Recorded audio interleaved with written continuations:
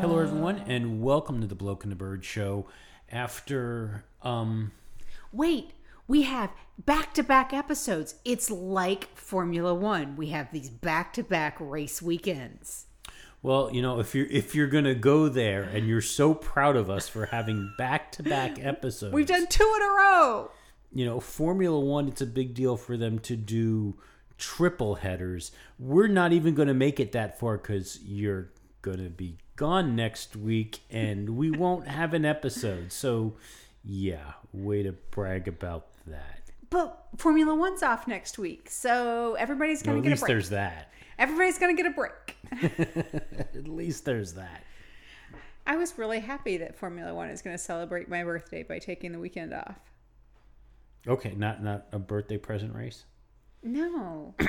No, they're doing a pre-birthday and a post-birthday race. Oh, so they're sandwiching. They're sandwiching a weekend off so that I can go celebrate my birthday. Okay. See? If that's what works for you. That's what I'm going with. Okay. I talked to Lewis. He said, happy birthday. And then he said, we're definitely taking this weekend. Stop calling me. How did you get this number? Okay. There's a court order. The rumors of the court order are highly exaggerated. How did you get this number? I have friends. He was in our offices. Don't you remember the episode? Yes. He was here. He visited. He hung out. It was really awesome. It was Kimmy that canceled out us. Well, that's because Kimmy's English isn't the best. And he was a little worried that he'd mumble too much.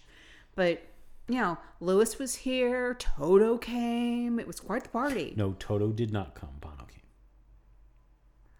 Bono did come. Well, Lewis is Bono, not the Bono. I mean, if Bono showed up, it'd be a whole different story.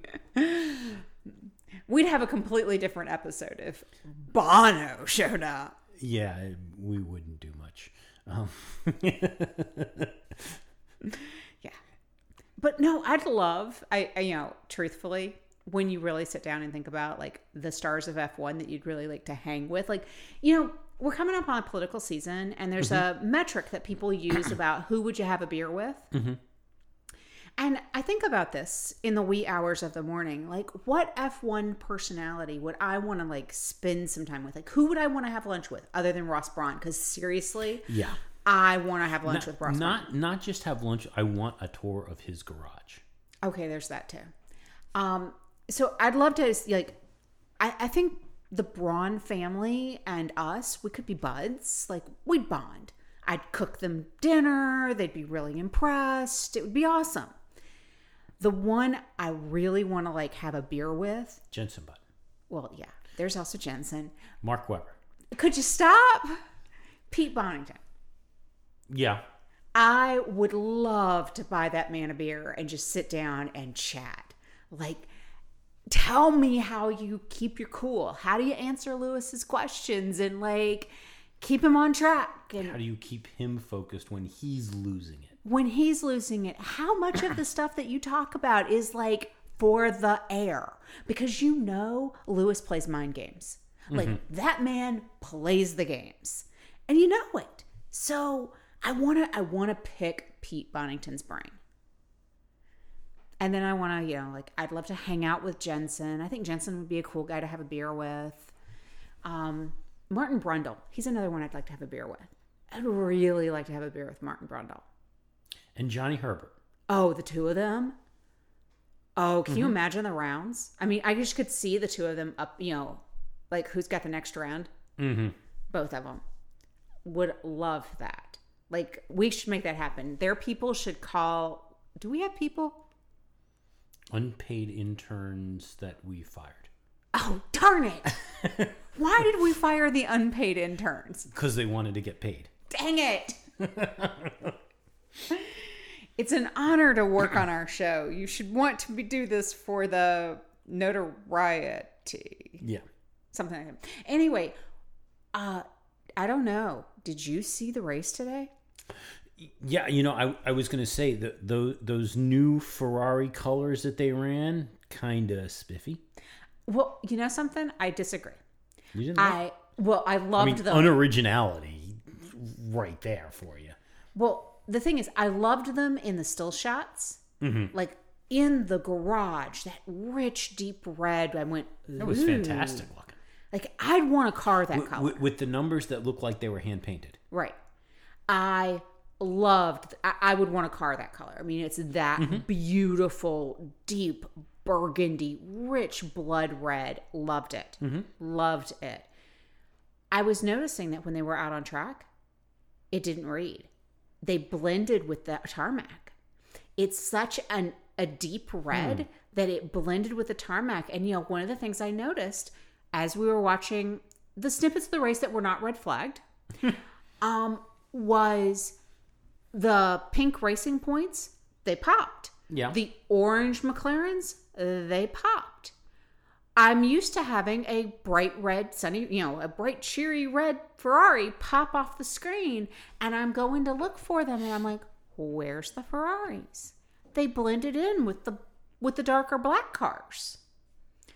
Yeah, they kind of did. So on track, I thought it was a bad color. Off track, stunning. Still didn't make them any faster. No, well, you know, the commemorative race curse. I think we're going to have to start that because I think commemorative racing liveries are bad.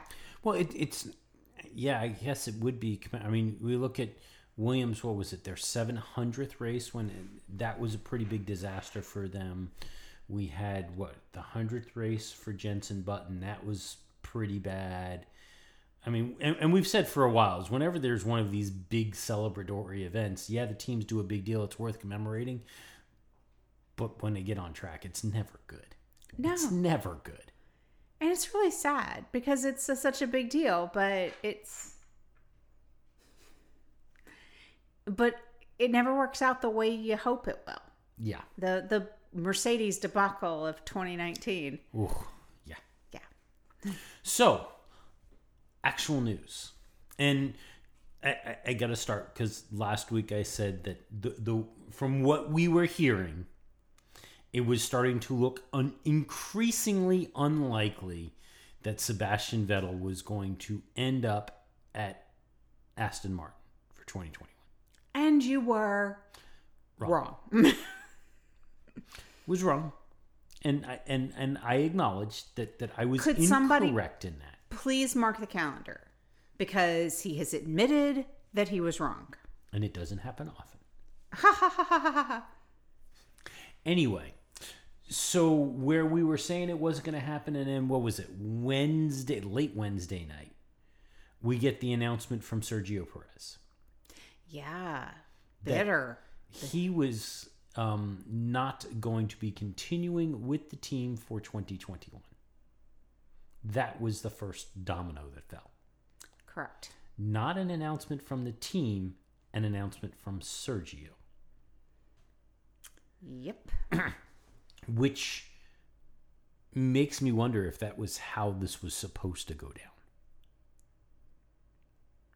You know, it's weird because Racing Point has always done social media very, very well. Mm-hmm. And all of them have handled it very, very well. This really seemed like a divergence in that. So it really came across as like angry exes. It did. Now, we have seen and we have heard that some teams do not handle these transitions, these announcements of these transitions, particularly well. No. Including stories of drivers basically finding out that they were being replaced because the team was holding a press conference to announce their new driver. It's like they missed the memo, their page in the book that says, hey, before you hire the new guy, you should probably let the old guy know he's going. Yeah. And work out a transition plan. I mean, seriously, we spend so much of our lives in big business talking transition planning. It's sometimes you marvel that something that spends as much money as F1 spends, that they don't always act like a big business. Yeah. Now, so let's not bury the headline. Sebastian Vettel has been confirmed for the 2021 Aston Martin season in a fabulous, and I do have to say, I thought the picture of the Aston Martin with the license plate, Seb AMF1, was pretty stellar. That was genius to put that out there. Now, Seb has been commenting on this, and he freely admits that this has not been a straightforward decision. And he came very close to probably not so much, and most folks thought he would take a year off. He's saying that actually it was more likely that he would have retired outright. Wow. And it was really taking and deciding what he wanted to do, whether or not he really wanted to remain in Formula One, but then also, and he makes it sound like he's got more information about the Concord Agreement and the terms around it and how it is going to affect the mid-pack teams.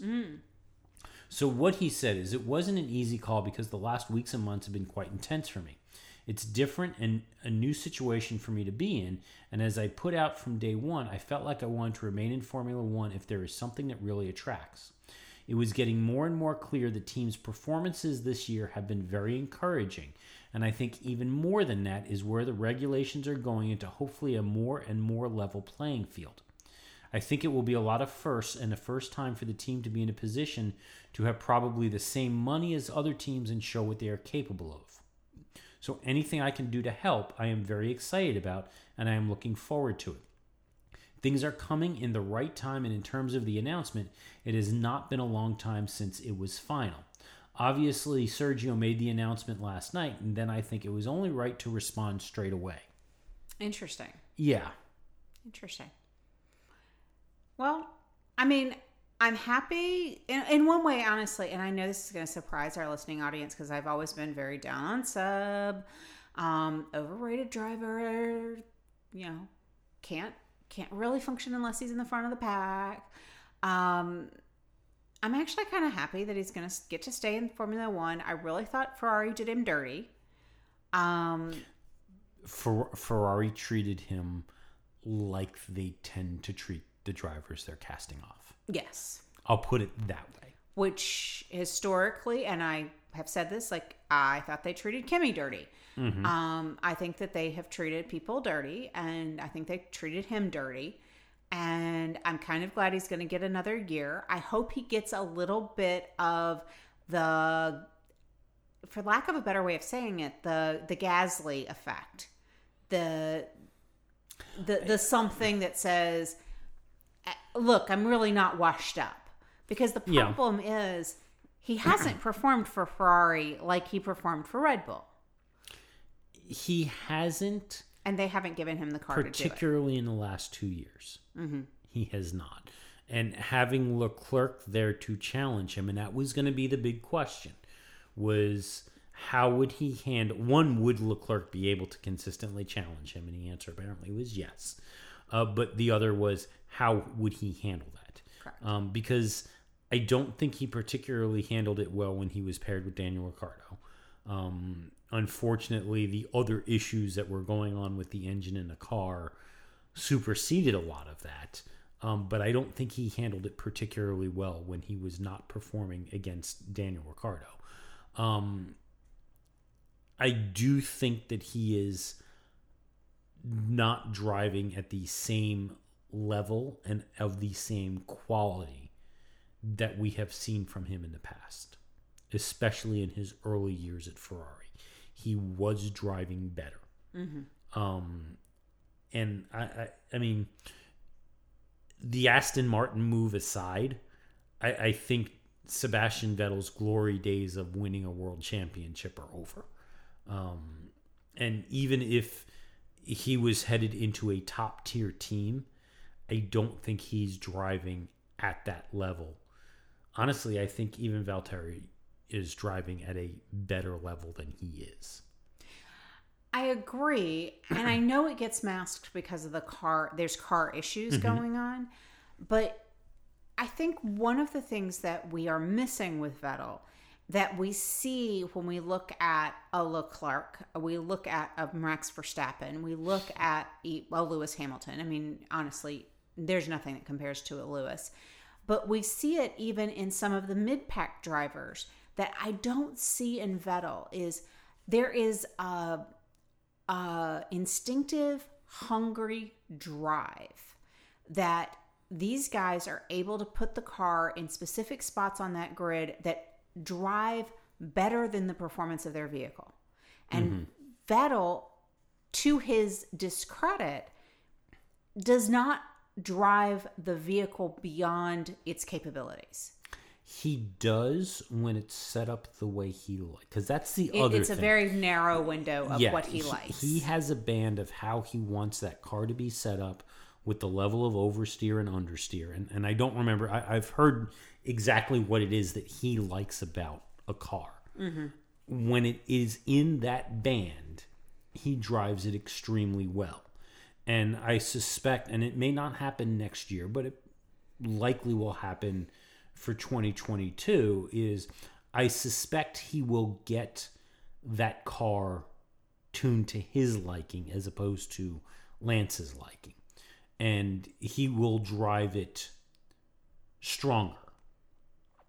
I don't think that he will be challenging for titles. He may be challenging for podiums if the car is designed well. But there's one other piece, and that's where I'm really interested to see how this plays out, is Vettel, Seb really thrived in the culture and atmosphere of Red Bull. And yes, some of that is because he had the backing of Christian Horner and he had the backing of Dietrich Manischitz and Helmut Marko. He had their backing, but the culture in Red Bull is fairly unique to the rest of the grid. They're the ones that have the loud music pumping out of their garage, especially when they're winning. They're the ones with the energy station and the raucous parties in Monaco that are really a step above what Vijay Mallya used to have on his yacht. And some of the other one step away from parties. rave. Pretty close to that. That was the team that was attracting a lot of the celebrities. If they weren't going to Ferrari, they were going to Red Bull. That was a very different, that party attitude was not at Ferrari. That's not Ferrari's culture. But what's so funny is, honestly, that's not Seb. He's the most private guy on the grid in so very many ways. I mean, how many years did it take for us to find out that he had children? Yeah. Still not sure if he's married. No, he did get married. Oh, yeah. Okay. We did find that out, but I think we found out like 2 years after he got married. I mean, it's that kind of, he's ridiculously private, Schumacher level private. And so it's so weird that was the culture that he really thrived in. But I think what he thrives in is when the team is built around him. Yeah. It's where I think that the thriving actually occurs. Now, there's one thing that just hit me. And I freely admit it just hit me. One thing that we have not yet discussed about him moving to Racing Point, which will become Aston Martin, is he will get a Mercedes engine for the first time. Yep. Now, he will be on a Mercedes engine in a car that is essentially built last year's Mercedes, but built off of a very winning strategy. And even if they undo some of the copying, remember the statement, you can't unlearn what you know.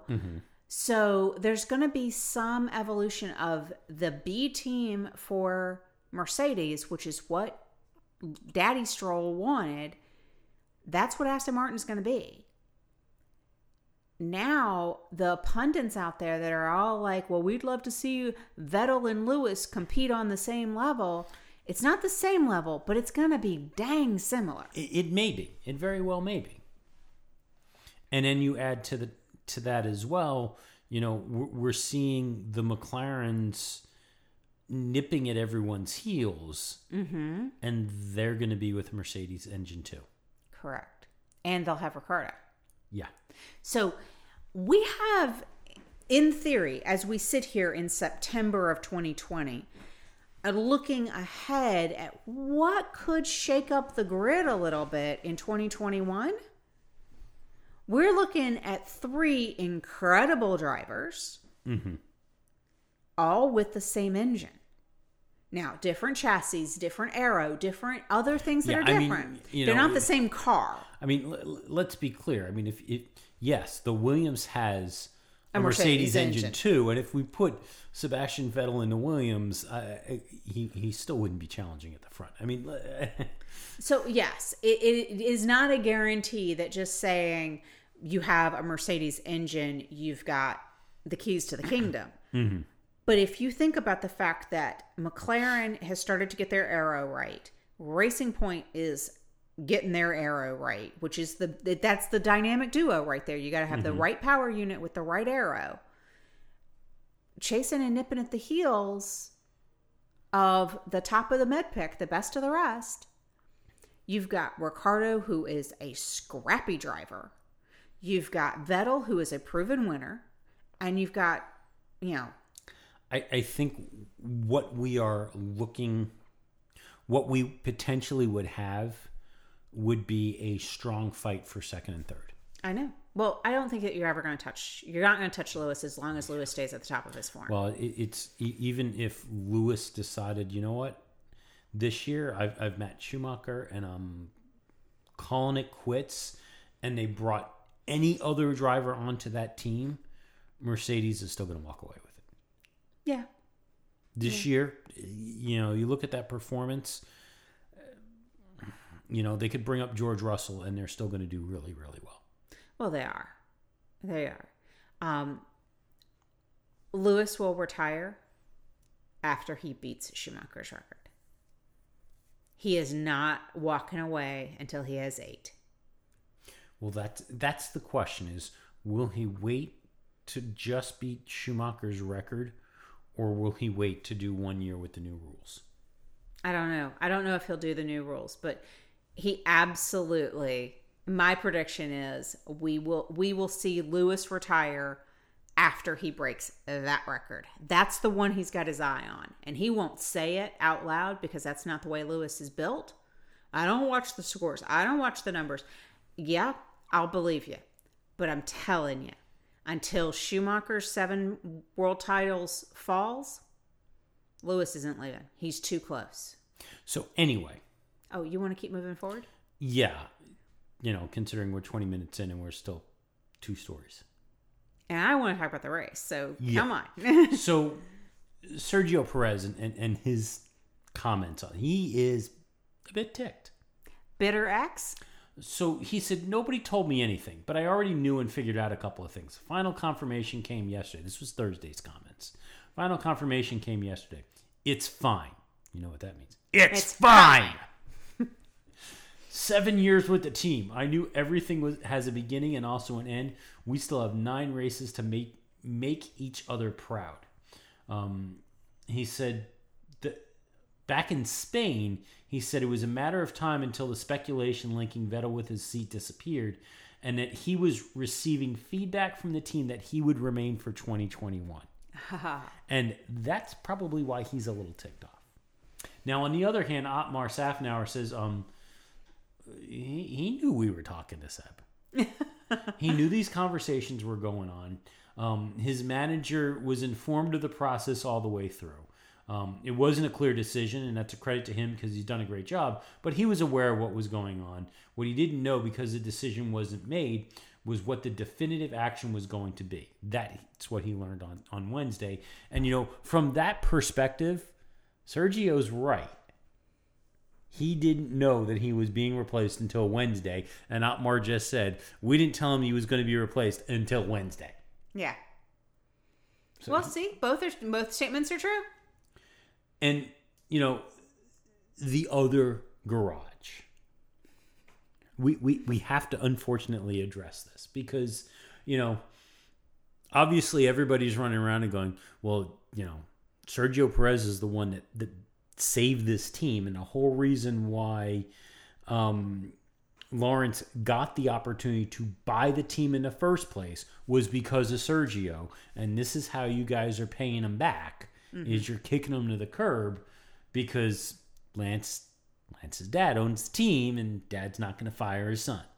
Well, Otmar says, no, that's not what it was. Yet, and he acknowledges that yes, Dad owns the team, but Lance has been with us a few years, and he's a young driver. But when we were looking to make the change, it had to be Checo. It had to be because Lance is Daddy's boy. Well, see, no, Otmar said that's not the case. The reason why it had to be Checo, he said, there are options in his contract, and those options didn't exist for Lance. He's in the ascendancy, enjoying his strongest year in the sport so far, and sits fourth in championship off the back of the podium, and there's more potential to come. However, Sergio has all the outs, all the contract language that allows the team to exercise options to let him go. And none of that language exists in Lance's contract. Because he's Daddy's boy. Well, I was going to say it possibly because it says that for as long as Lawrence owns the team, Lance isn't going to get fired. Until Lance doesn't want to race anymore, Lancey boy will get to race. Now, to be clear, at this point, not only has Lawrence Stroll bought his son a Formula One team for him to drive in, he's now also bought his son a 4-time world champion to drive with. I know. Hey, Lawrence, I'm still adoptable. I'm just saying, college degree, semi-successful, just want to be written in your will.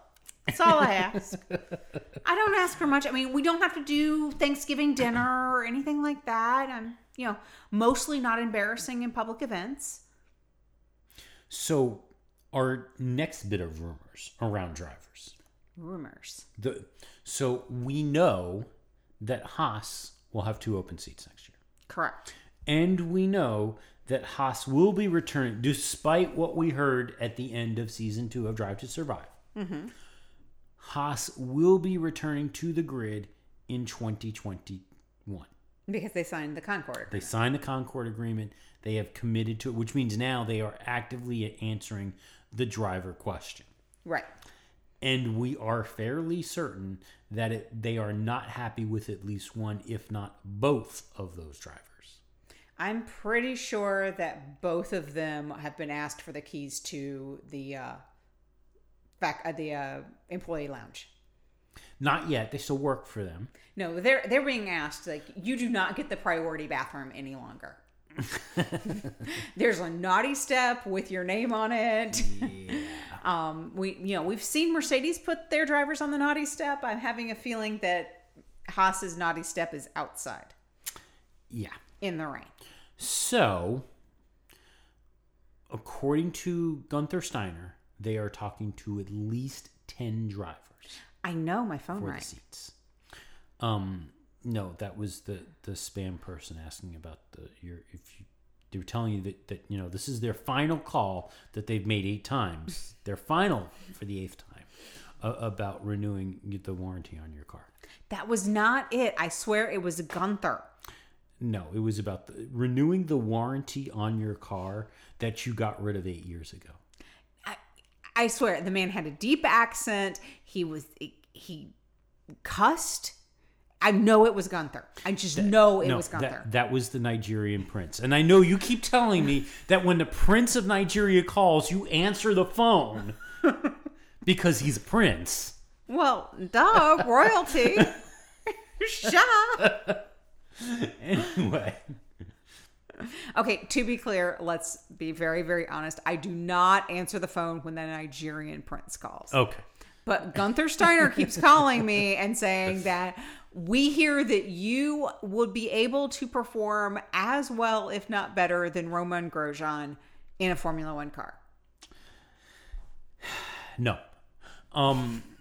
So the latest names that we have heard rolling around, potentially linked to seats at Haas.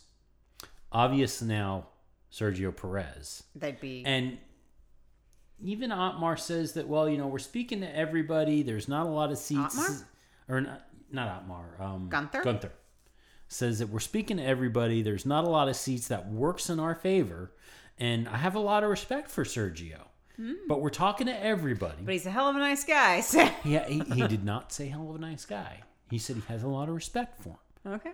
So the rumor that seems to be starting to pick up steam would be that Haas's driver lineup could potentially be a Sergio Perez, Nico Hülkenberg pairing.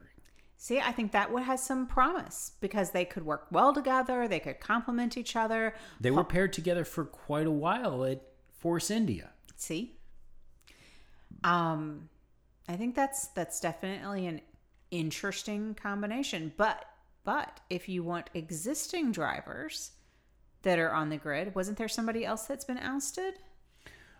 So existing drivers you could be looking at. Gasley was the other one. Yeah, and Gasley has not been ousted. He's not been ousted yet, but it could be potentially. The rumor that's been floating around Gasley right now, and I wasn't going to jump to Gasley just yet, but we might as well mention him. Sorry. The rumor that has been floating around Gasley is possibly a call back up to Red Bull, given that that Alexander Albon has been struggling as much as he has been. He's certainly been underperforming, and arguably, in some cases, Gasley in his short stint at Red Bull outperformed Alex in his current stint at Red Bull. Now, Alex just had a third place podium and picked up the pieces when Max was out of the race quickly, which could be good for him. I think if there's sustained performance, that could quell those rumors. But if you're Pierre Gasley and you're looking to, and this is the challenge that I think Gasley has at this point, is that you clearly have some talent. Mm-hmm. Some level of talent is there. Where can you possibly move to? Well, and who's going to give you a ride that is not a second fiddle job? Because going back up on the teeter-totter to go back up to the top team of Red Bull, no matter who takes that other seat, whether you're Alex Albon or Pierre Gasley or whoever gets stuck in that seat, you are number two. You are guaranteed to be number two. It is all about Max, and Max is going. It was Vettel, and now it's Max. Yeah. And so, if you're not willing to play second fiddle and supporting role, and Gasley has not been in the past. Mm-hmm. When Gasley was up at Red Bull, his whole thing was, this is about me, and I am here to challenge for the lead and challenge for the win. I am not here to play second fiddle to Max Verstappen. And that was part of the reason why he fell. Mm-hmm.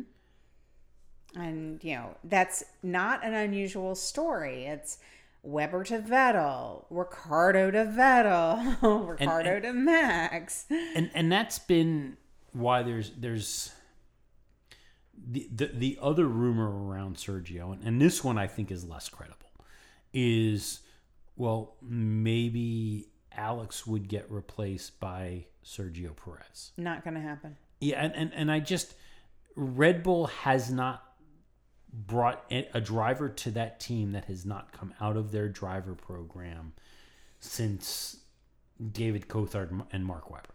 Oh, exactly. I mean, everybody else that they have put on that team has come through their driver program, and they've been very insistent that they have that program and they're going to bring drivers through it. Now, we do know that in terms of qualified drivers in the program and who are eligible to get super licenses and get graduated, there's not a lot right now. Mm-hmm. It's very slim pickings, but really? Well, and that's the thing is that's part of the benefit of being in the Red Bull program is you have there's such a very definite line. They will only choose from that program, so you know that you're going to get the eyeballs. Mm-hmm. You're not guaranteed those eyeballs if you're in the Mercedes driving program. You're not guaranteed those eyeballs if you are in any other person's young driver program.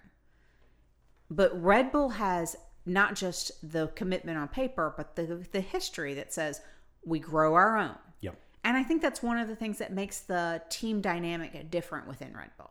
I think so. It's because they do indoctrinate them so young. So Franz Tost at AlphaTauri says that he expects a decision within the next 6 weeks around what Red Bull is going to do and what AlphaTauri is going to do with their driver lineup. They'll always be Toro Rosso to us. They will. And to Sebastian Vettel as well, who after Pierre Gasley's victory, and this is, as much as there's a lot not to like about Sebastian, there's also some elements about him that you really do have to like. Mm-hmm. Not the least of which is his love of British comedy. True. But the other thing was, after Pierre Gasley's win in Monza last weekend, one of the many phone calls that Pierre got was from Sebastian Vettel welcoming him to a very, very exclusive club, of which there are now only 2 members. Yes. Pierre and Sebastian, the sole members of the Toro Rosso Winners Club. Exactly. The Toro Rosso Monza Winners Club. Even narrower. And I believe it's the first F1 win on Toro Rosso at Monza for both of them. I mean, it's eerie if you really think about it. It's kind of eerie.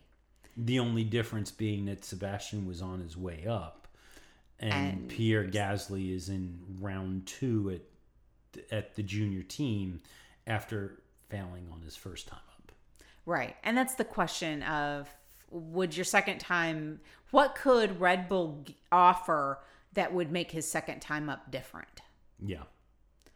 So over to Williams.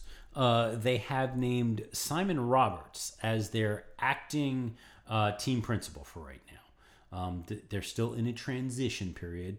Now, who is Simon Roberts? Because I was wondering. I was hoping you were going to tell me this guy. I was hoping you would tell me.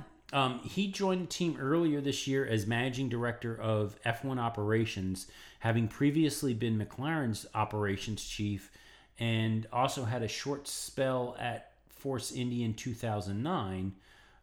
He started his role initially at the beginning of June. Okay. Again, he's acting. We don't know where this is going to go from there. There's obviously a lot of flux with the team and everything that's happening. We'll see.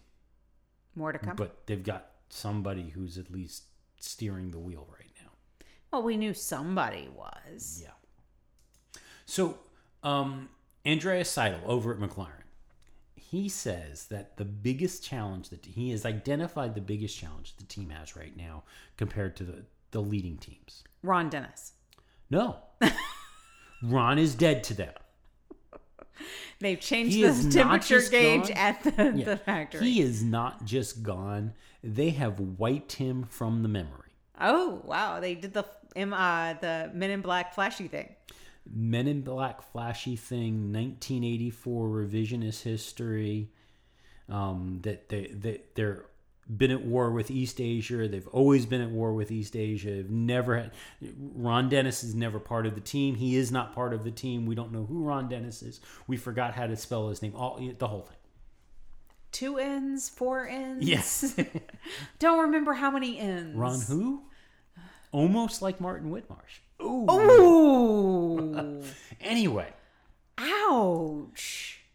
Andrea Seidel says that the biggest hurdle that the team has, the biggest handicap that the team has, is their outdated infrastructure.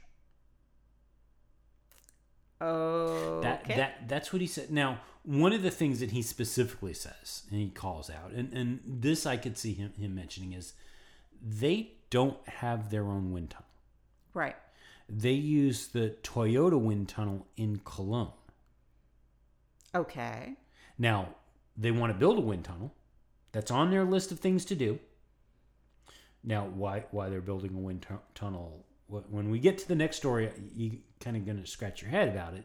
But one of the things they said is they've got to upgrade the wind tunnel. Their simulator is way out of date, despite what we saw in McLaren tuned years ago. Or maybe that was the last time it was updated, was when we had McLaren tuned. It's really sad that they don't still do the tuned. Do you think that they didn't get the software updates? Like maybe they don't have the current tracks, or some of it. It's like my GPS that's out of date.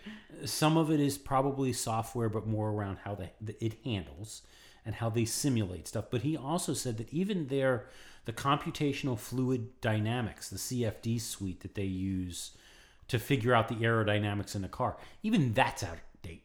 And they've got to get that updated and sorted out and clean that mess up. Once they do that, then they will seriously start making ground.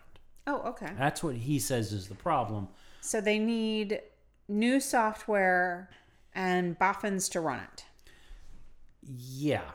But according to Sky News this week, they're selling the plant. Okay, so they're going to sell the plant so that they can build a new plant with new infrastructure. Okay, and let's remember, this is not the shed off the side road to Silverstone. This is the McLaren Technology Center in Woking, the spaceship building. Okay, so maybe they're going to sell the property and they're going to completely rebuild and start from ground zero with something that's more flexible and bigger design and the spaceship building designed by Sir Norman Foster, one of the greatest modern architects. So exactly who buys the McLaren Technology Center? I mean, because if you think about it, there's only 10 teams in F1 and all 10 of them have their own factories already. So there's not a demand for an abandoned factory. Well, see, here's the thing.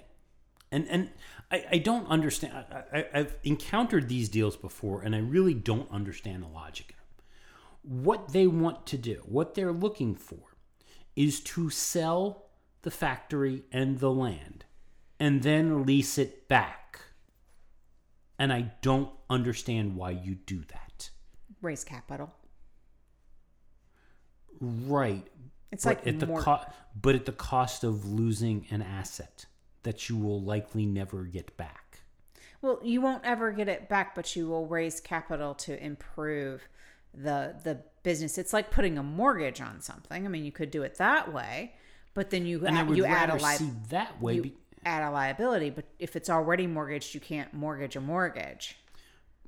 And that may be it, is that they've already got this outstanding mortgage and they can't do a second mortgage. But it just, okay, so you're going to sell the property and then lease it back, which means you're still paying for the property that you now no longer own. Correct. Yeah. But if you need capital to make improvements, that's a way to raise capital. I mean, that's... Yeah. I get... Okay, first, you are not a master of high finance. I'm not. And secondly, it's not like you or I would sell our house, because this is the math you're doing in your head. Yeah. We have a mortgage on our house.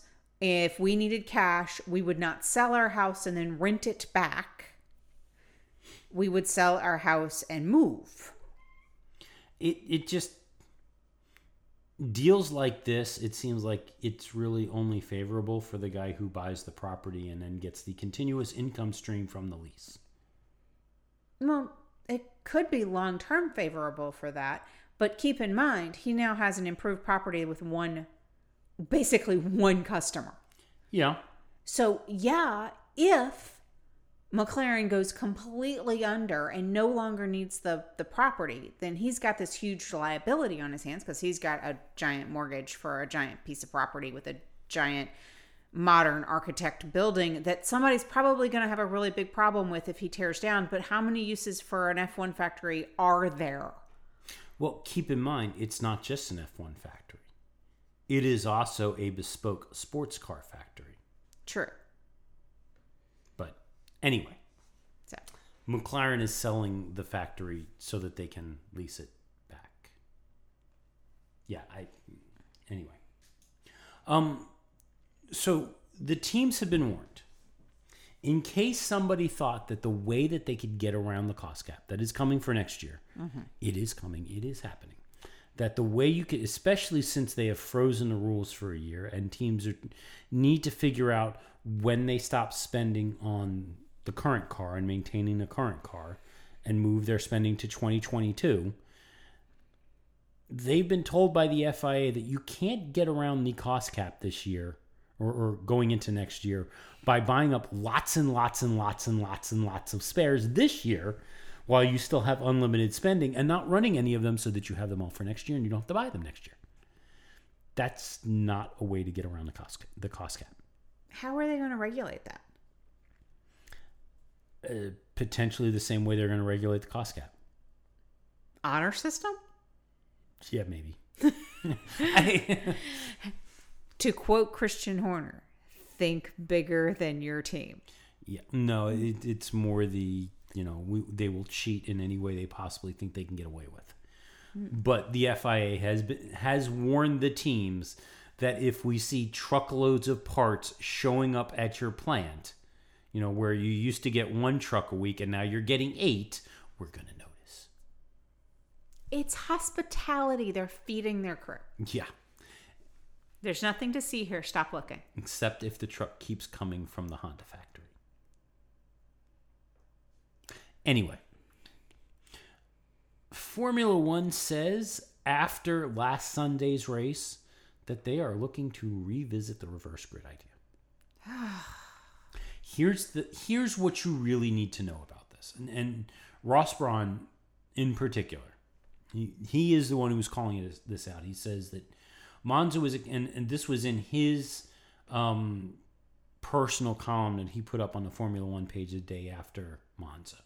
He said Monza was a candidate for a reverse grid sprint race when we were considering testing the format this year. Unfortunately, we could not move forward with it, but the concept is still something we and the FIA want to work through in the coming months and discuss with the teams for next year. We believe that yesterday's race showed the excitement a mixed-up pack can deliver, and with next year's cars remaining the same as this year, our fans could be treated to the similar drama that we saw this weekend at Monza.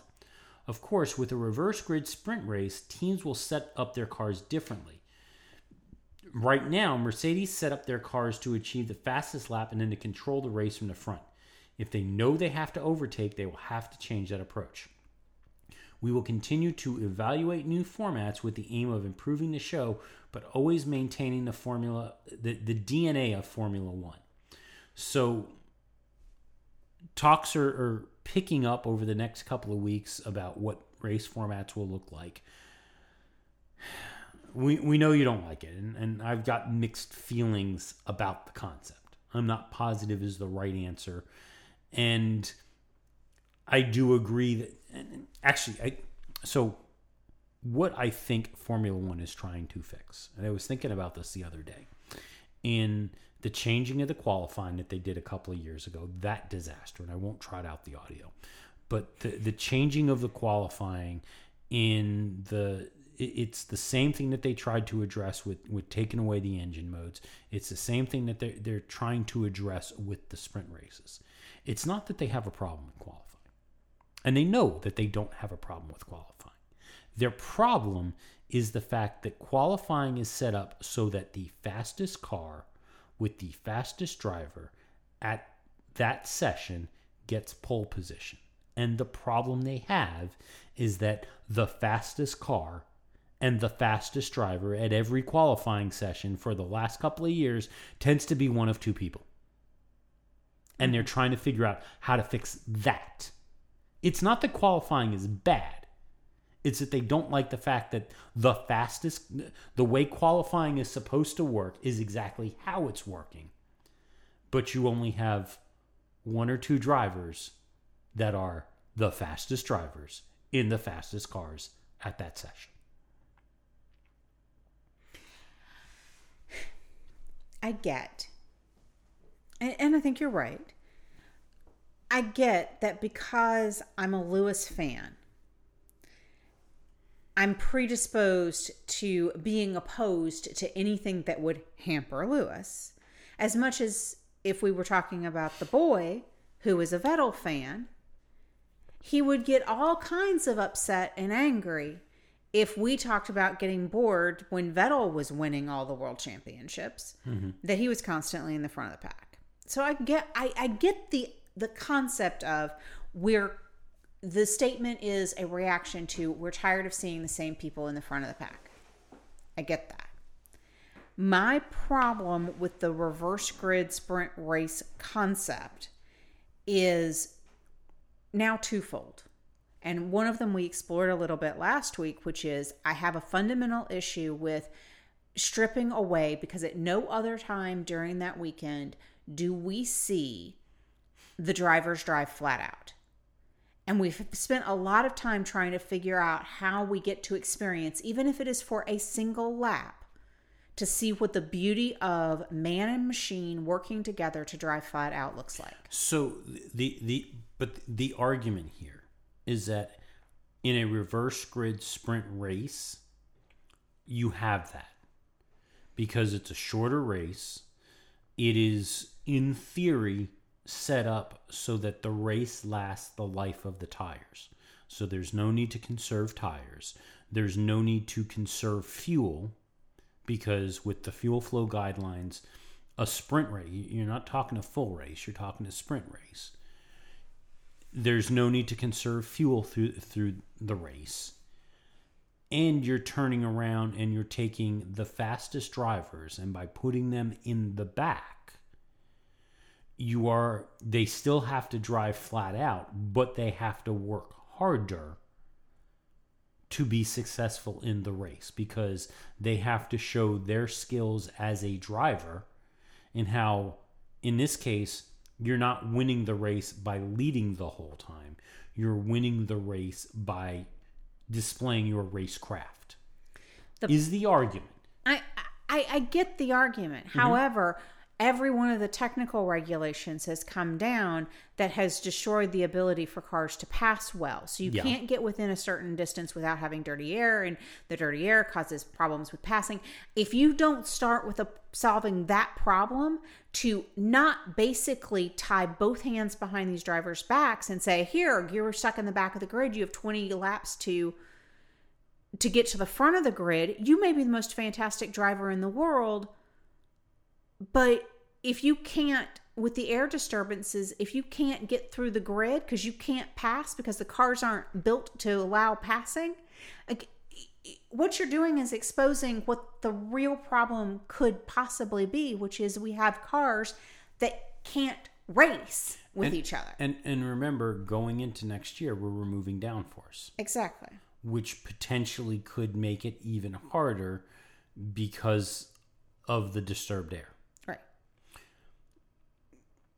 So my proposal, this is my proposal, and then we'll loop back into the whole reverse grid thing. What I really want to see, especially now that we have a cost cap, and that's a lot of these restrictions have been put in place on the technical side in the name of saving costs. Well, we have a cost cap now. I don't need to worry about that. So now what I would rather the FIA did and Formula One did is they looked at the teams and they said, okay, see this big book of technical regulations, it's out the window. Your technical regulations that you have to meet are all around the safety cell and the protection of the driver. You have to have the halo. You have to have the crash structure that can withstand whatever G's of force. You have to have all of the things that we would expect from a safety perspective. Your car also has to fit within a box that is this wide by this long. That way we make sure that you can fit your cars in the grid box, and there's no 12-foot car on a track to prevent passing. It has to fit in that box. Would you have a minimum size? No. And actually, I would even argue so much as the current size of the cars should be cut in half from a width perspective to make passing better. Mm-hmm. You need to make sure that, and whatever that benchmark is, that your car can make it around whatever the benchmark track is above X minimum cutoff time. Those are your restrictions. Tire size? It's not part of the restrictions. So you're going to have 10 teams all... And actually, you probably do need to have restrictions around wheels and tires, only because Pirelli can't make different tires for different teams. So, okay, standardization around that. And maybe a couple of other standard, the control modules for the transmissions and those bits and pieces. But other than that, do what you want. You want to run a flexi wing? Run a flexi wing. You want to run adaptive suspension? Run adaptive suspension. You want to run 6 wheels instead of 3? Go for it. Instead of 3. Or instead of 4? Go for it. As long as you meet the safety standards, as long as you hit the minimum performance targets, as long as you hit the safety, the size standards, do whatever you want. You want the Coanda exhaust? It's yours. Blown diffusers? Done. You know what I have a problem with that?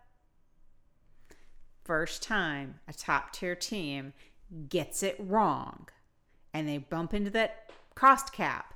That's the problem with the cost cap, is you get something wrong, you can't fix it. And that's where I think that you have to, if you're going to go down that path, I get it. You have X number of dollars, build a car however you want. Make it safe. It has to be safe. It has to meet certain requirements. Mm-hmm. The driver has to live. We do want living drivers. And it's got to have these very, very basic minimum standards. Everybody's got to use the same tires. Everybody's got to use, you got to put somewhere in the system a fuel flow regulator. And, if we're still using DRS zones, you got to have combination of those things. But basic things. I get that. I'm kind of down with that idea. Because me, I'm a big proponent of the 6-wheel Tyrrell. Mm-hmm. The thing is, I do believe that in the season, there should be an allowance made for a team that if you are X number, if you're in the bottom third of the pack, okay, so you get a grant to be able to solve your problem. Okay, I'll go for that. Of the bottom 2 teams, performance wise, at the midpoint of the season, get to so the problem with that is if they don't have the money to start with. Well, even if you hit that threshold at the mid-season break and you're allowed to re-engineer, rescope, or whatever, you're still a half season down that you've got to rethink. And it's no different from what we're seeing with Ferrari right now. Exactly. So really that it doesn't matter. You get it wrong, you get it wrong. But you get it wrong, you wind up being Williams for 3 years. That's the problem with the cost cap. Even without the cost cap, though, you get it wrong. You could be Williams for 3 years. You could be Ferrari for the next 2 years. Also possible. But Ferrari cheated. That's the reason why they're in the situation that they're in.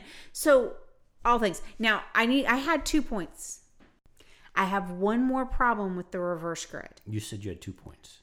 I had 2 points. I talked about one, and then you diverted us into, I have the solution. I want to go back to my other problem. Okay. Very simply. I hate the engine mode rule. Well, I agree with that. That needs to go out the door, too. Okay. That's moronic.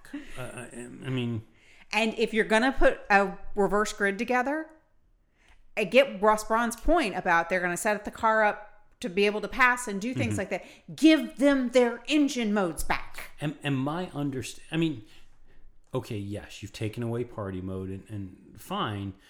But again, let's remember, even without party mode, even the teams that didn't have party mode, when they didn't have, because I think everyone's got it now, when they didn't have, they were still running different modes. Right. To preserve the engines. Well, I think, so it sounds like, and I guess it was like a 4-page directive that came out, but it sounds like you can turn the engine down in a race, but if you do, you have to notify the FIA that you've done it. And then you can't turn it back up.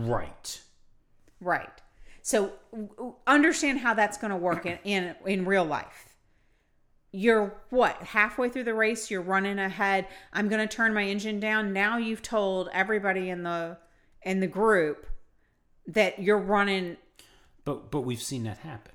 I mean, we've seen several of the teams. I mean, Red Bull, they've done it, or where they were supposed to do it and they didn't, Seb. But Mercedes, they've done. Monaco's a perfect example. Monaco, we've had multiple times that they've turned those engines down because nobody's moving. Well, yeah, but those were the times when they could turn them back up if they needed it. In the current rule structure. Yeah. Because they're not supposed to change the engine mode. They can turn the engine down. So now, all right, I'm 2/3 the way through the race. I'm comfortably winning. I'm going to turn my engine down to preserve the life. And that's what it's got to be for, is preserving life. I'm going to turn my engine down to preserve the life. But now I get on the radio and tell the FIA, which means I've told everybody. Well, no, that's not what it is. That's not how you tell the FIA. The team tells the drivers, just like they always have, turn the engine down. They don't come on the radio and say, we're telling the FIA. They pick up the phone, they call Michael Masi, and they say, we're turning the engine down. Here's the mode. And then the minute somebody finds out that you've turned your engine down. But it doesn't work that way. Again, we've seen that exact scenario play out multiple races throughout the year. When the teams are doing it, nobody's close to them. And even when they are, they can't pass them anyway, even with the engines turned down. It's a non-issue. It really is. I know your bigger concern is something that doesn't happen often of. You've turned it down, but you still might need to go back to it. We just haven't seen anybody actually have a need to go back to it once they've turned the engines down. Well, you have that happen if you turn it because you're comfortably in the lead, you turn it down and then there's a safety car. Or there's an incident that has occurred. Yeah. That's when that happens. The unexpected happens. Yeah, I get it. You're cruising out in front. If the expected happens, you don't have to turn it back up. But when the unexpected happens, now you're handicapped. So nobody's going to be willing to do that in today's state. Give them their engine modes back. And if you're going to put them in the back of the grid because they're good and because they have the best car, give them their engine modes. Well, that's the other thing. If you're going to do reverse grids, let's scrap this engine mode idea. It's stupid. I don't like it to begin with. So back to what we were actually talking about. What stopped this last time was one team. Mm-hmm. One team, Mercedes, cast the vote against it. That meant that we didn't get reverse grids this year. However, the rules have changed a little bit. Thanks to the Concord Agreement, the governance structure has flopped a little. So there are 30 votes total that can be one way or the other. 10 of those votes belong to the FIA and F1. Okay. The teams themselves have 10 votes. 1 vote per team, 10 teams. Yeah, got that. Wait, that doesn't even make sense. Because it says a supermajority is reached. You have to have a supermajority. Supermajority is reached with 28 votes. Both the FIA hold 10 votes, with the 10 teams then each holding a single vote. So there's 8 votes that are missing there. Or is that Pirelli probably gets a vote? Autosport may have an issue here. Some maths are not working. Read that to me again. So we know the teams get 1 vote each. That's 10 votes. Got that. So it doesn't need to be a unanimous vote like previous years. It's a supermajority. And according to Autosport, a supermajority is reached with 28 votes. Okay. Both FIA and F1 hold 10 votes. Oh, okay, I got it. That's not 10 votes between the FIA and F1. So F1 has 10 votes, the FIA has 10 votes. That's 20 votes. And the teams have 10. Have 10. So that's 30 votes. If 2 teams vote no, it still passes. Got it. That's what it was. Okay. Math is hard. We had to read it again and again and again and again. Yes, math is hard. Now, once again, Toto Wolff is standing up against the plan. Mm-hmm. His feeling is that the series is not WWE and is not a reality show. He says that we shouldn't mess with the format. We see racing series that have tried to change formats that has historically been understood by the fans. NASCAR and the Chase comes to my mind, and he doesn't think that Formula One should be messing around. This is not because he has a Mercedes bias, he says. On the contrary, I like variability and unpredictability, and we will have races that will be very different, such as the Monza race. But nobody wants a winner that is started from a reverse grid. I don't think we should be designing freak results where it is almost impossible to overtake just because we believe that the pecking order should be a different one. This is a meritocracy. This is a sport where best man and best machine wins, and this is not WWE where the outcome is completely random. If you want to do random, let's make it a show. But I think the core DNA of the sport is being a sport and then an entertainment platform. It's not a show, it's not a reality show, and it's not Big Brother, and I don't think we should be going there. And this goes back to my point of what F1 is truly trying to fix isn't qualifying. It's Mercedes. It's the fact that the fastest car and the fastest driver tends to be the same and has been for years.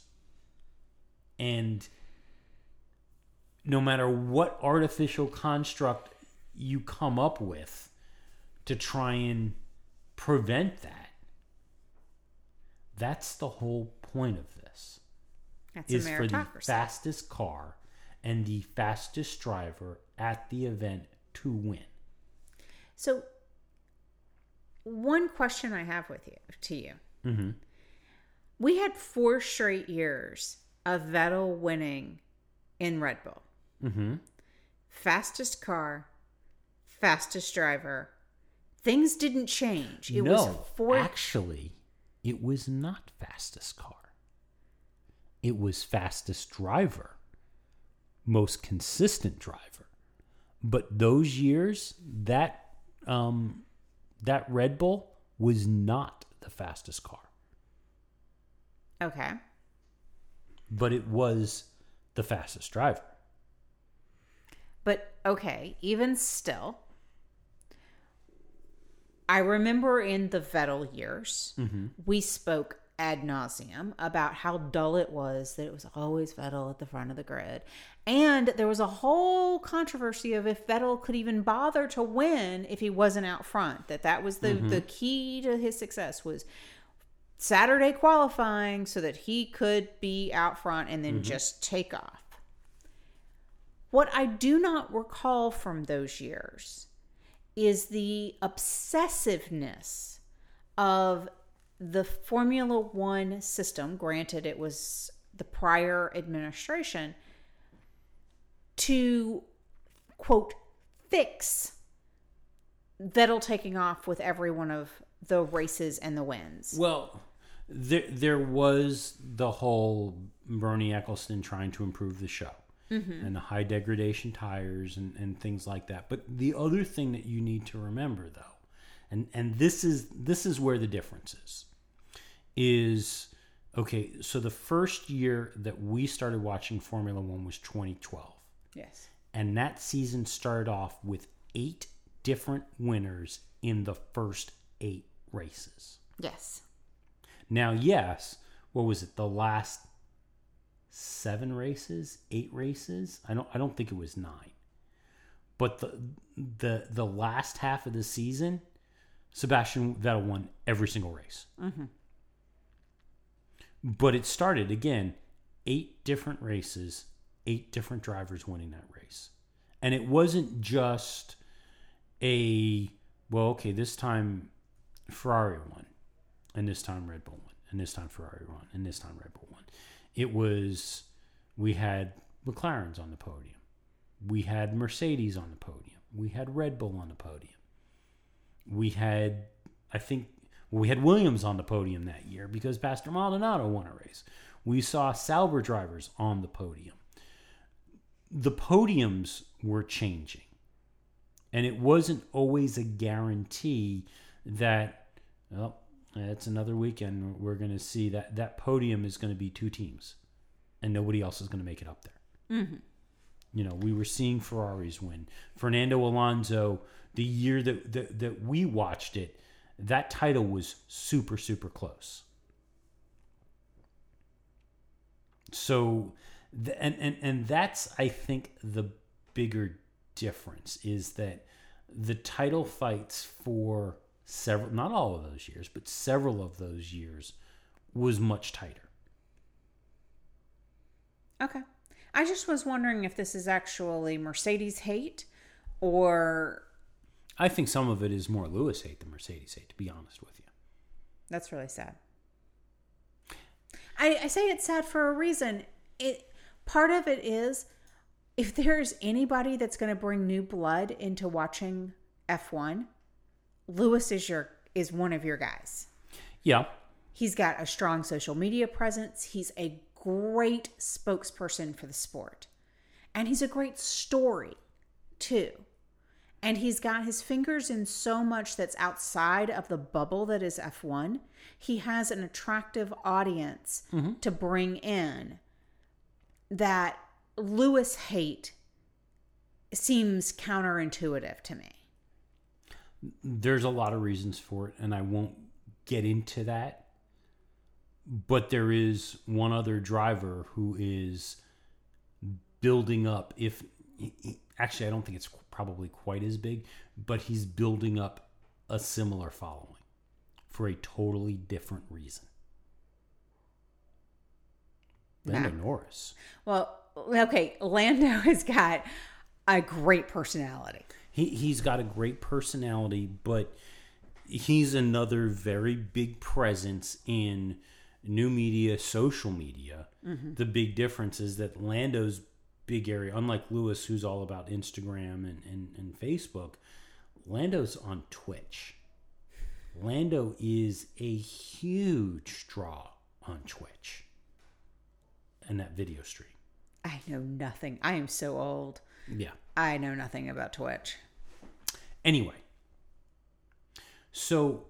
You thought I was going to interrupt you again, didn't it? Yeah, I was waiting for that because we're going to keep moving here. I'm trying to buckle in.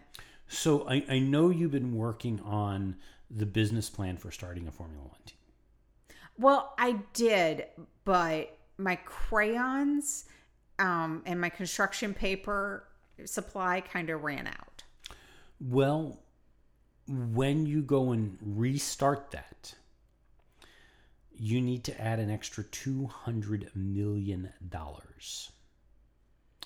Under the terms of the new of the Concord Agreement that was just signed, new teams coming into the sport, if a team was to come into the sport, they are required to pay into a fund, into the prize fund, $200 million. That money will then be divided amongst the existing teams in Formula One. Is that to offset the potential loss? Would they no longer have to wait a 3-year waiting period for prize money or out of the media fund? Is that... Not that I know of. It is an offset on the prize fund. It is not an offset for the new team. It is an offset for the existing teams because of the greater dividend or the greater division of the money coming out of that funds between the teams. By adding a team, you dilute that division of money. So the $200 million is intended as an offset for diluting that money. So each team gets $10 million. No, each team gets $20 million. There's 10 teams on the grid, $200 million. Each team would get $10 million that coming from the new team.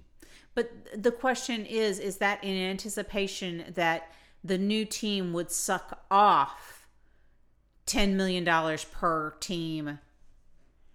Yes. As an effect. So then maybe the offset to that is that they don't have a 3-year prize fund waiting period. Yeah, but still, they're only getting $10 million. Or $20 million. If that was that. No, but all the teams are getting $20 million. Except the new team. And I know whether or not that's waiving that 3 years that you get no money from Formula One. I don't know. They haven't disclosed that. But, yeah, if you're coming in, you have to pay an additional $200 million above and beyond what you may have had to pay before. Well, I understand that. It's the question becomes, what's the math on it? If, for example, the deal is that every team that comes to Formula One will essentially dilute the prize fund by $20 million per team, thus it offsets that. So it's like in the first year, I'm diluting the prize fund by a little bit. So therefore, or by a little bit, I mean, that should tell you what a little bit is. I'm paying into it to offset my dilution for that first year. Then the expectation would be that the new team would be siphoning off $200 million off the prize fund because it's $20 million per team, not $20 million is their piece of the prize fund. So I think that it sounds like it sounds like a huge number, and it sounds like it's a really crappy deal, but I'm wondering what the back end math is. So we don't know what the back end math is. What the argument that the team principals are using, and the reason why they are saying that this is the right way to go, they're all defending this idea, is they see it as basically you are setting a base value for a valuation for a Formula One team. Mm-hmm. You are saying that a Formula One team, at a minimum, at its worst, should be valued at no less than $200 million. Exactly. And Doralton Capital's purchase of Williams for $183 says that they've got a great deal. Mm-hmm. That's the argument that they have, is that by turning around and saying that if you're going to buy in, it's a minimum of $200 million to buy in. You're saying that the value of a Formula One team, the worst team on the grid, is $200 million. I completely understand that. And that justifies my back end math. Okay. Well, that's what they're saying. So, other driver news, driver movements. So we know Lewis is coming to the end of his contract this year. Contract negotiations have not started as of yet, although Lewis says he's happy where he is and wants to stay and he's good and all of that. Mercedes says that they're looking for the larger gaps in this year's schedule to start those negotiations. Larger gaps, you mean more than a few days? Yeah, pretty much. Some rumors swirling around Mercedes. So there's a rumor swirling around that in the next couple of weeks that Toto Wolff will be moving into a new role within Mercedes, within the organization. We've talked about this, haven't we? Well, we mentioned that, he said that it's taking a toll on him and that's having an impact. We've heard rumors that is part of the negotiation deal that there may be something coming. Those rumors seem to be getting a little louder, that something may be coming for Toto. But the other rumor that came out, and it actually came from Eddie Jordan, which I think means that there's about a 50% chance that this is true. Okay. I mean, he predicted, 3 years ago that Mercedes was leaving the sport, and it hasn't happened. Well, that's the thing, is Eddie's predictions are either spot on or so ridiculously off as you wonder where he got it from. So I don't know. But according to Eddie Jordan, he says that Mercedes sponsor Ineos. And it's Ineos and their CEO are getting ready to launch a £700 million buyout of the Mercedes team. That they're going to buy Mercedes out of their share of the team. That seems odd. It does seem very odd. I don't know if that's necessarily going to happen. There is talk that it would be more likely that they may buy a share in the team, but to outright buy out Mercedes. So Eddie is actually saying that the team would be renamed Ineos, but would retain the Brackley facility. Interesting. I don't know. I don't think that this part is likely, but I've also kind of got concerns about Ineos. So if you're not familiar with who they are primarily a petrochemical company. Okay. And General Chemicals, global. But I guess this year, in an attempt to diversify their brand, they are customizing. They've introduced a line of customized Range Rovers. Okay. And I've heard rumblings about other odd diversity type business moves from them.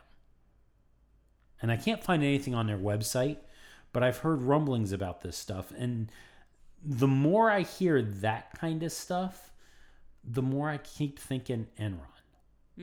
Because that's what that was Enron's big downfall, is they were a big petrochemical company that got this brilliant idea of super diversifying the organization and made all these ridiculous investments and then cooked their books around all these ridiculous investments. And, they were buying up broadband and they were buying up all these other things that made no sense for a petrochemical company to be involved in. And Ineos has certainly been increasing their presence in sports. The Oracle World Cup, they've got a presence in, and a couple. It seems odd. I think we should have to watch that one just to see what starts happening, especially in light of Toto talking about making changes. Could there be some connections between those two? Yeah. Obviously, in our role of F1 reporting, we will watch that very closely. Yeah. So we had this weekend Ferrari's 1000th Grand Prix and commemorative train wreck. Which we have gone into why commemorative colors are bad. Yeah. Maybe that's what we call it, is the commemorative train wreck. Yes. I like Mugello as a circuit. Mm-hmm. I think it was pretty cool that we went there. I think, honestly, in a lot of ways, I thought what we got out of this race was what we expected to get out of Azerbaijan 3 years ago. This was a race of carnage, and everybody was predicting in Azerbaijan, that first race, especially after the GP2 race, everyone was predicting absolute carnage at that track, and we didn't get it that year. No, we didn't, even though you still call it the Mario Grand Prix. Well, that's because the castle, but it was when they had to take a measuring tape to measure that one corner, because it is barely wider than the F1 car. At one point, I honestly said I thought that everyone who finished this race was going to get points. And, it was pretty close to that. I mean, we had 11 finishers in this race. 11. I thought it was 12. Oh, you may be right. It may be 12. Yeah. But 2 red flags. Mm-hmm. And, okay, My favorite part, one of my favorite parts of this race was that during all the red flag periods, they obviously had to keep opening their book of what random fact can we find? Oh, wow. How far back has it been since we've had double red flags in a race? How far back has it been since this or that? How about that this was the 45th unique name for a F1 race? Yes. I think that's when you that lost was the it. most obscure that I thought they could. I mean, I understood this is the last time we had a double red flag was this long ago. We don't get a lot of red flags and have two of them in one race, and I get pulling out those statistics, but the 45th unique name race. Wow. Alrighty. I mean, 2020 has dealt us a bunch of blows, but 45th unique named, there we go. Actually, I'm going to divert us for a little bit, because in all the ramp up that we had to this race, because it is the 1000th race for Ferrari, and all the retrospectives about Ferrari, and Ted Kravitz's piece on Ferrari, was it Ted Kravitz or David Croft? I think it was David Croft. His piece on Ferrari this morning was really good. Mm-hmm. But there was obviously a lot of talk about Michael Schumacher and the situation with them. And given how long it has been with that race and how much that family prizes its privacy, I have a theory about what's going on. Especially you've got Jean Todt was saying, yeah, I was just with Michael last week and all of that. What I especially in light of all the retrospectives and all the highlight reels that were being shown and all of that, my theory is that Michael's condition is a lot better than everybody thinks it is, but not nearly as good as he'd like it to be, and he's comfortable with it being, and that he publicly wants to be seen as being. He may still be in a wheelchair, he may still have problems speaking, things like that. But I think for the pride of the family and for Michael's pride, his preference is to be remembered for all of the things that they keep trotting out, and how healthy he was and how vibrant he was and all of those bits and pieces. And the family is determined that that is the memory of Michael Schumacher that everybody has.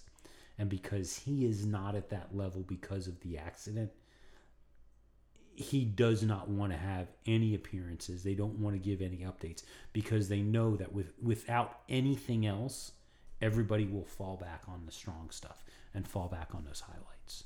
So you're saying that you think that he's trying to avoid the Christopher Reeve syndrome?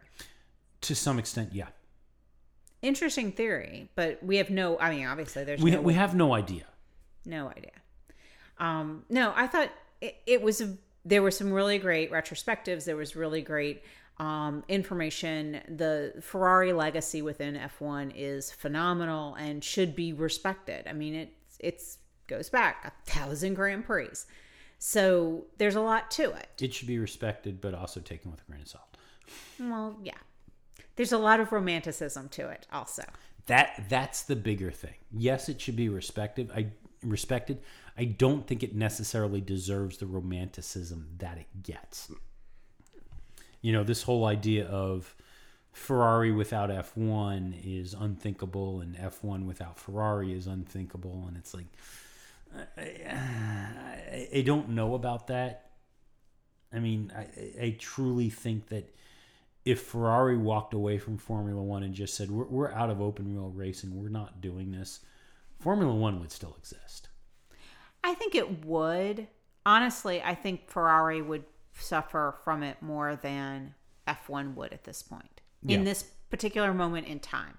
Now, if Ferrari started winning again or showing well, it could be a different dynamic. But right now, we're on basically a year of not just disappointing, but embarrassing Ferrari standards. So the other question that I have and back to some of this romanticism around Ferrari, is I don't understand how, and there's not a lot of brands who have this kind of position, but I don't understand how Ferrari has become so embedded in what Italy is and the blood of what Italy is. And in many ways, when people think of Italy, they think Ferrari.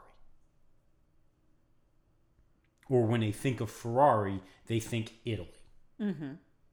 You know, to some extent. And honestly, the only other brand that I can think of that has that level of tie into their country is Cunard. It's the only other brand that, when you think of Cunard, you think of England. And I can't think of another brand out there. Maybe McDonald's. Maybe Coke.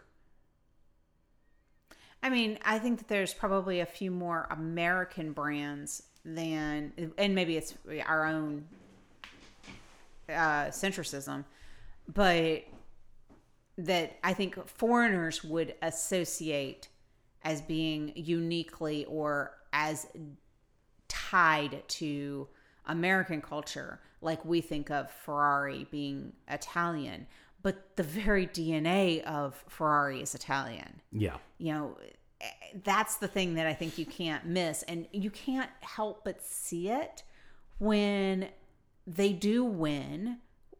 Any Italian wins, and you see them all out there singing in tears and singing, and I mean, look at Monza. Yeah. Monza last year, actually. Exactly. Put Charles Leclerc on a podium at Monza and you get people crying because it's... Ferrari won at Monza. Exactly. So, Mugello. Yes. Owned by Ferrari. Yes. And I gotta say, I actually thought... And I go round and round. On one hand... Yeah, we had a very exciting race from the fact that there were a lot of events that occurred. But the actual racing wasn't great. Oh, there were a couple of good ones. There were a couple of good ones. But, you know, when you're 10 laps to the end of the race and the focus is on the last place car... Okay, but it was Russell trying to get a point, his first F1 point. There was that, but again, we didn't care about what was going on in the front. We didn't even care about what was going on at that point at most of the mid-pack. The only thing that anybody cared about in that entire race was what was happening at the tail end of that pack. And you know, there was the discussion about whether or not to bring Charles Leclerc in for the undercut. Mm-hmm. And Ted Kravitz was saying everything that everybody else was saying. Yes, do it. Only from that perspective. Maybe it'll mix something up because nothing's happening. You know, I think when we do our year in retrospective for 2020, and we get past talking about the no fans and the COVID and the delay and the crazy season that we've had where we've been at the same track 2 weekends in a row and yada, yada. I think one of the things that we will ultimately talk about is that this has been a season of first 10 laps of a race, a lot of things happened. Mm-hmm. And then once the race settled down, it's as if you could just put a giant pause button at the end of 10, 15 laps and call the race. So, and I wasn't originally going to go there. So BBC 5 Live, when they opened up their podcast this week, they talked about, you know, we're a couple of days out from Monza, and that was an exciting race. Everyone was, you know, there was so much that happened, all of that stuff. Now that you've had some time to go back and think about it in retrospective, what do you think? You know, was this a great race? Was this... And Jolyon Palmer goes, well, actually, in retrospective, no. Mm-hmm. And everyone was like, what the heck are you talking about? And Jolyon made a very good point. After the, first 5 laps, the first lap, there were no passes. Mm-hmm. Zero. All of the excitement occurred because of accidents, because of the red flag and that mixing stuff up. But after the first lap, after the restart, the first lap at the start of the race, after that, there were no passes. There was no action at all. And from that perspective, if you really think about it, yeah, the racing kind of sucks. Mm-hmm. Because, we want to see the fighting for position. We want to see, even if there's no passes, we want to see people challenging. And we didn't see it for much of this race. We didn't see it for much of Monza. Yeah, we had a lot of events, and holy crap, those were dramatic crashes, especially the second one, which we'll talk about in a little bit. But the on-track action actually has been kind of lacking the last two races. Which I think if you think about it, what's the common factor between these two races? High downforce. Accidents. Well, no. What's the common factor about the track? High speed. It's the high-speed tracks. Yeah. High speed in particular. And Mugello, actually not just high speed. Low downforce. No, because I don't think there was the low downforce in Mugello, but high speed in older tracks. Mm-hmm. Non-Tilke design tracks. Well, we don't like Tilke design tracks. We have issues with Tilke designs. We have issues... Trust me. Some of them are good. Austin is good, and Turkey was the first one that Tilke designed. And everyone thinks Turkey's a great track. We'll know in a couple of weeks. Excellent. And Austin's a good track. Too big a runoffs. Does have the big runoffs, but we've had some good races there. Had some stinkers, but we've had some good races.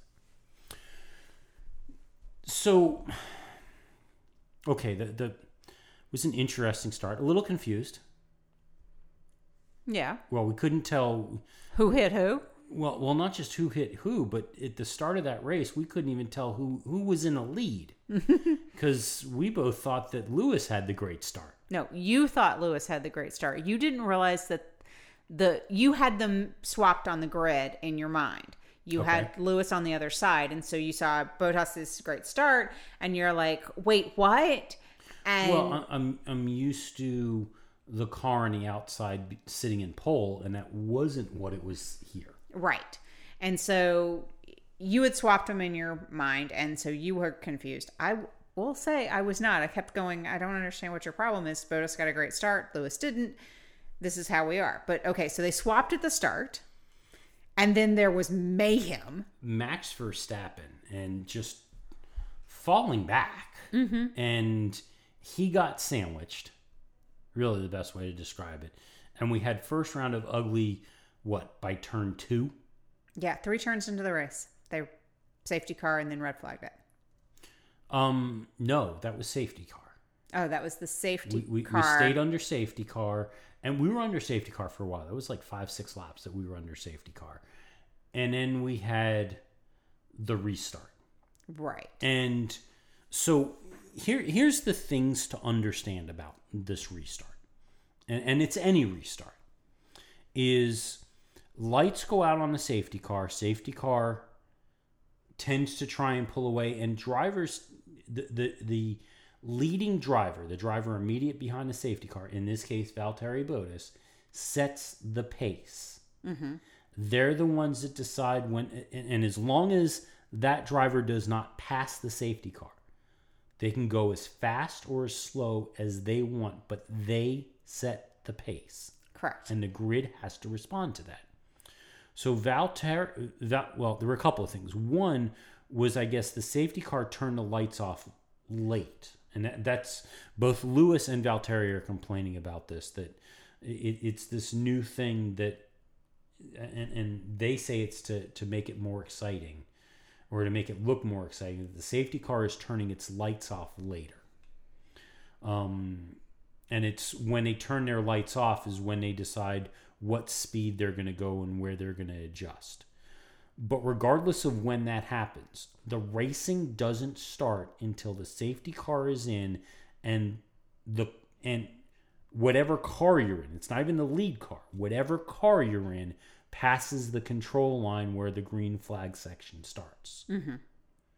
So in this case, the safety car came in, and it was a long run because of the pit straight being the way it is. It was a long run from when the safety car came in to the start-finish line, which was the control line. Valtteri backed up the pack, and everybody in the front of the pack knew exactly what was going on. That Valtteri was deliberately backing up the pack. And they could not, would not, should not start racing until they crossed the control line. Mm-hmm.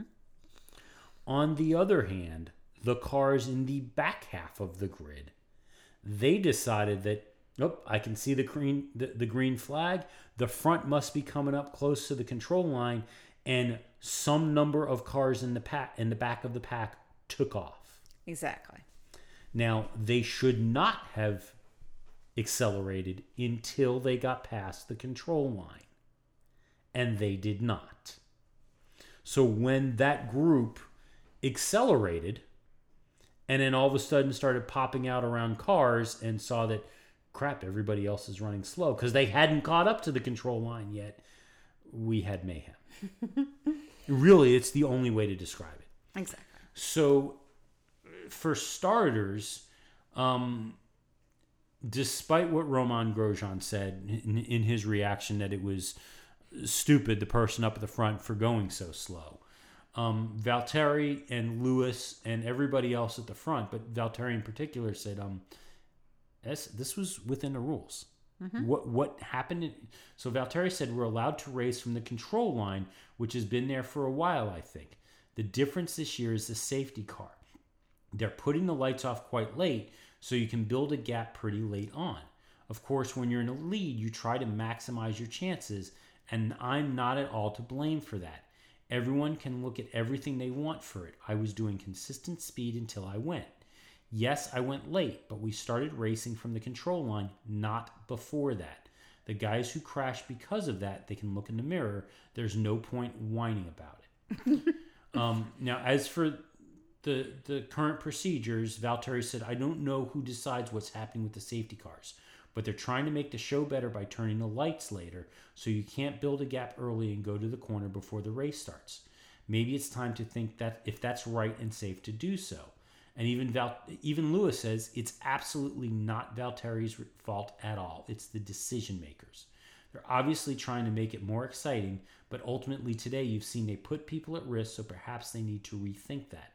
They've been moving the switching off of the safety car lights later and later, and we're out there fighting for position, especially when you earned a position like Valtteri earned a position of being in the lead. They are trying to make it more exciting, but today was probably a little bit over the limits. Bottas did what anyone would do. And even Alex Albon said it was obvious that Valtteri would leave it so late before accelerating. They all knew this was coming in the front of the grid. Yeah. So in response to the big incident, 3 drivers were called to the stewards immediately. So that was Magnussen, Latifi, and Daniel Kvyat. And after meeting with them, considering the onboard footage and telemetry available, the race stewards at Mugello decided to hand 12 drivers a warning. Whoa. Now, there's 20 drivers on the grid, and 12 of them got a warning for this. Okay, so who were the 8 that didn't? Well, how about the 8 that got it? The 12. That's the list I have. Or the 12 that got it. Okay. Because that's the list I have. So the drivers that got warnings were Magnussen, Kvyat, Latifi, Giovinazzi, Sainz, Albon, Stroll, Ricciardo, Perez, Norris, Ocon, and Russell. Wow. Not Lewis, not Bottas. Right. And obviously not Max. Well, he was already out. Yes. Yeah. Vettel, I think, was Vettel is off the list. Vettel wasn't on the list. Leclerc was not on the list. That's really kind of about it. So what came from the stewards? The stewards conclude that the root cause of this incident was the inconsistent application of throttle and brake from the final corner along the pit straight by the above drivers. The stewards acknowledge the challenges the location of the control line presents at this circuit and the desire of drivers to take advantage of the restart. However, this incident demonstrates the need for caution to be exercised in a restart situation, and note that there was an extreme concertina effect which dramatically increased as it moved down the field. We also note that some drivers might have avoided being involved in the incident had they not followed directly behind the car in front. And I found that was interesting because all the Sky Sports folks were saying, well, we wouldn't have this problem if they ran in single file. Yeah. By doing so, they effectively blocked off all visibility of what was happening immediately in front of the preceding car. A warning has been imposed, as it is the view of the stewards that no one driver was wholly or predominantly to blame. Now, to be clear, a warning, while it is part of the penalty system, has no bearing on a driver's super license, unlike a reprimand. So this is not points on their license. Okay. But the stewards agreed that Valtteri complied with regulations and he had the right under the regulations to dictate the pace. And there was a lot of talk about Carlos Sainz walking off the grid holding his hand. Apparently he did suffer some bruising, but they expect that he will be okay. Good. I'm glad to hear that. I didn't want him to get hurt. Yeah. Nobody should be hurt. But that was interesting. Crazy. It was a crazy race in that stuff. Not because there was great passing, and once everybody calmed down, yeah, it was, you had a little bit of will he, won't he, Ricciardo at the front. Maybe we'll get a podium. Kind of hoping that, there'd be a honey badger tattoo happening. Yeah, I'm so the two things that I'm bummed about. I'm bummed that Ricciardo could not hold on to that position. And I'm bummed that Russell had the crummy start coming out of the restart, because otherwise he would have had a point. Yeah, he was running in 8th at one point. Mm-hmm. And I had really hoped that we were going to see the first points for Williams. I really was. Yeah. So bummed about that. So looking ahead. And I know we're still a few weeks away, but we have word if you are going to be in the central portion of Italy. It won't be us because they don't accept our passports right now. Yeah, it won't be us. But if you will be in central Italy, you can pick up a ticket for Imola. This is actually going to be the closest, and still the numbers are going to be down, but the closest that we will probably see to a normal race weekend in terms of who will be allowed in. So they're planning on selling 13,000 tickets, and they've got approval to sell 13,000 tickets. In addition to the tickets being put on sale to the public, they're hoping to also bring in 500 Paddock Club guests, which I think is the first time that Paddock Club has been reopened this season, but also 500 guests from local sponsors and 300 more from the local or from the regional authority. Wow. Now, the big thing is that Imola, only has like 3 weeks to sell all these tickets. And keep in mind, it's a 2-day weekend. Right. It's not a full 3 days. Yeah. So we'll see what happens. But we should see more folks at Imola. I'm hoping that Imola is an exciting race. I hope it is, and I hope it's successful for them because, seriously, these people have wanted to come back on the calendar for so long. They've been trying for so long. It took a global pandemic for them to get back on the calendar. So I want it to work out for them. I want it to be a good race. I want better racing.